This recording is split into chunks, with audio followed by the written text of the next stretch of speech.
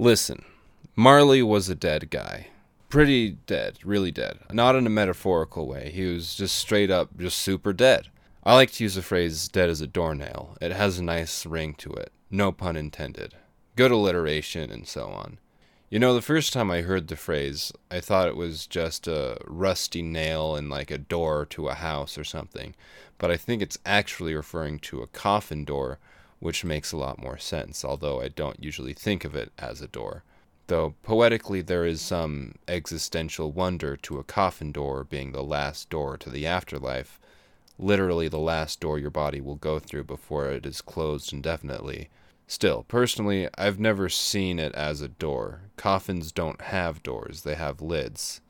Or maybe it's not a lid, it's not anything. A coffin is just an oversized chest for storing a single body. You say, open that chest, not open the door to the chest or take off the lid of the chest. It's not a door because doors go into rooms, and it's not a lid because it's not a cookie jar.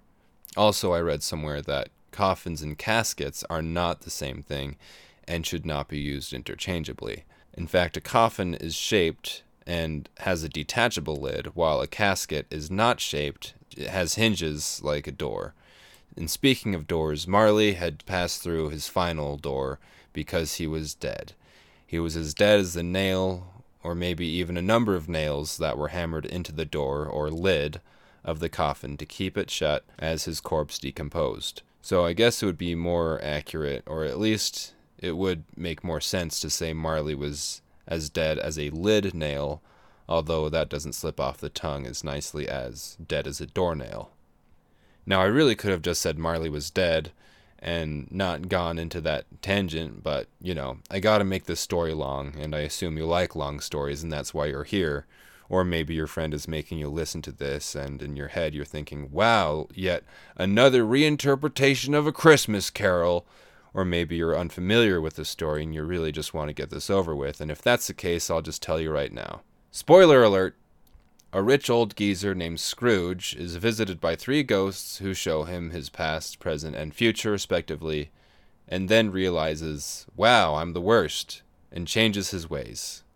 This all happens during Christmas time. That's the whole story. Now you know it, but you probably already knew it anyway, and we keep revisiting this story and getting different actors or Muppets or cartoon characters telling the same story, but with a different perspective or twist. And if you think about it, that's actually what the ghosts do in Christmas Carol. They're not really giving Scrooge any new info. They're actually telling him stuff he already knows, but from a different perspective, which is also what I am currently attempting to do. Anyway, this guy Marley, who's dead, as we've hopefully established by now, had a business partner named Scrooge, who's still alive. When Marley died, Scrooge didn't really seem that bummed out, even though they were best friends and business partners and all that. After Marley died, Scrooge kept the Marley part of the Scrooge and Marley sign above the door to their business building and didn't keep it out of nostalgia. It was just because he didn't feel like moving it. People who never went into the building before would accidentally call Scrooge Marley, and he wouldn't even correct them. Not because he didn't want to embarrass his customers and make them feel bad by saying, Marley's my dead business partner, call me Scrooge.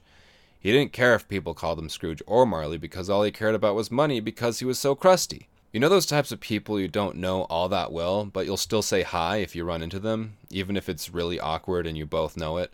Scrooge wasn't that type of person. You wouldn't go up to him and say, yo, Scrooge, long time no see, want to hang out sometime? Because not only would it be awkward if you did, but he'd probably make you feel bad for even asking. Now, I could go on and on about this and come up with other examples for 10 or 20 minutes, but really all you need to know now is Scrooge stinks and we don't like him. At least not yet. Anyway, it was Christmas time, and to put it poetically, it was really, really cold. You know, like the day after it snows and there aren't any clouds and you can't make snowballs because the snow is so powdery and won't stick together? And then you look like an idiot for trying to pack the snow together and your hands get cold and you have nothing to show for it? It was that cold, both outside and inside the office where Scrooge was. He had a little fire next to him and his clerk was in the other room with an even smaller fire with like just one measly coal, and Scrooge kept the coals in his own room because he was a selfish, crusty old crust, which the clerk knew, so he didn't even bother asking if he could use any of the coals. So he just kept his coat on and tried to use the candle to keep warm, which wasn't really effective. It was pretty sad to watch, actually. Now that we've established this sad setting, let's have some story happen. Suddenly, Scrooge's nephew came in and says, "Merry Christmas, Uncle Scrooge," to which Scrooge responds with his iconic phrase, "Bah, humbug." Webster's dictionary defines humbug as deceptive or false talk or behavior. There is an additional British definition which describes humbug as a hard candy, especially one flavored with peppermint. Now, I doubt Scrooge was referring to candy unless doing so ironically. What Scrooge insinuated was something even more strange. Now, if you'll humor me for a moment, imagine someone, a relative perhaps, comes to you at work and wishes you a Merry Christmas. Imagine yourself responding by saying, "You are lying. You lie. By wishing me a Merry Christmas, you are in fact engaging in deceptive and false behavior.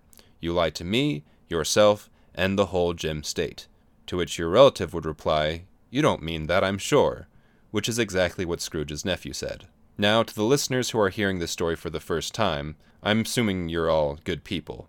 I'm sure you've had an experience where someone you know tells you about someone you've never met and how evil they are. And I'm sure, as the good person you are, you'll listen to this friend, nod your head in agreement, while secretly you think to yourself, "I'm sure they're not really all that bad," and you give them the benefit of the doubt. Then, eventually you meet this person for the first time and realize everything you've heard about this person is 100% true. You're about to have the same experience with Ebenezer Scrooge now. At this point, Scrooge says something along the lines of, "You don't have the right to be happy. You're too poor." Now, subconsciously you might think, this ideology is so asinine, nobody would actually say this, let alone think this way. To that, I would just tell you to visit linkedin.com, and after spending 5 minutes on that website, you will discover the actually real, alive, human, insane people who do in fact think and say uncomfortably similar things. The cheery nephew responds by saying something along the lines of, "Well, you're too rich to be sad." The old classic switcheroo. Scrooge makes the equally thoughtful counterpoint of humbug, and follows that up with the lamentation that, "I am surrounded by fools who don't know how to make money, and these idiots deserve to die." The nephew counters with a brand new idea that there is more to life than money, and that, quote, "Christmas is cool because it gives us an excuse for everyone to be nicer to each other, and although I haven't made money, I have made a lot of jolly good memories, and have had some good times," close quote. Had I been alongside this nephew, I would have also added, "And you're a crusty old crust for thinking otherwise and invalidating your nephew's happiness, Scrooge, you crusty buffoon." This nephew character is, of course, much more tactful than I, and I commend him for maintaining a cheerful attitude around the miserable coot that is Scrooge. At the end of the "You're wrong, Uncle, Christmas actually rocks" speech, the clerk, who we haven't paid attention to since he attempted to warm his hands by the candle, involuntarily applauds, realizes his mistake of rooting against his employer, and stops applauding. It probably went something like this. "Therefore, Uncle Scrooge, I believe Christmas is super-duper sugar plums." And then the clerk nervously turns away, pokes at his coal, and accidentally extinguishes it. To add insult to injury, or in this case, to add coldness to a sudden lack of heat, Scrooge puts the clerk in his place by saying, "If you so much as hint at agreeing with anyone, whether I'm related to them or not, who disagrees with me about anything, I will not hesitate to fire you," which is a great metaphor for the employment industry, just a side note. He then makes a snide remark to his nephew saying, "Wow, great speech. You should go into politics." Despite Scrooge being a huge wad, the nephew invites him to Christmas dinner. Scrooge responds by saying, "I'll see you in that place where Christians believe sinners go after they die." The nephew says, "Stop being a sourpuss." Scrooge then makes fun of his nephew for being married, and the only thing dumber than Christmas is marriage, says, "Get out of here with your fake happiness," and the nephew says, "Okay, whatever, weirdo, Merry Christmas, bye," and fist bumps the clerk on the way out. This fist bump really rubs Scrooge the wrong way. He thinks, I hate my clerk, he's so dumb, look at him, poor and stupid and poor and celebrating Christmas and poor, so obnoxious, he's going to drive me crazy. Stay tuned for part 2, when 2 people ask Scrooge to donate to charity, and his response is just, well, you're just going to have to see.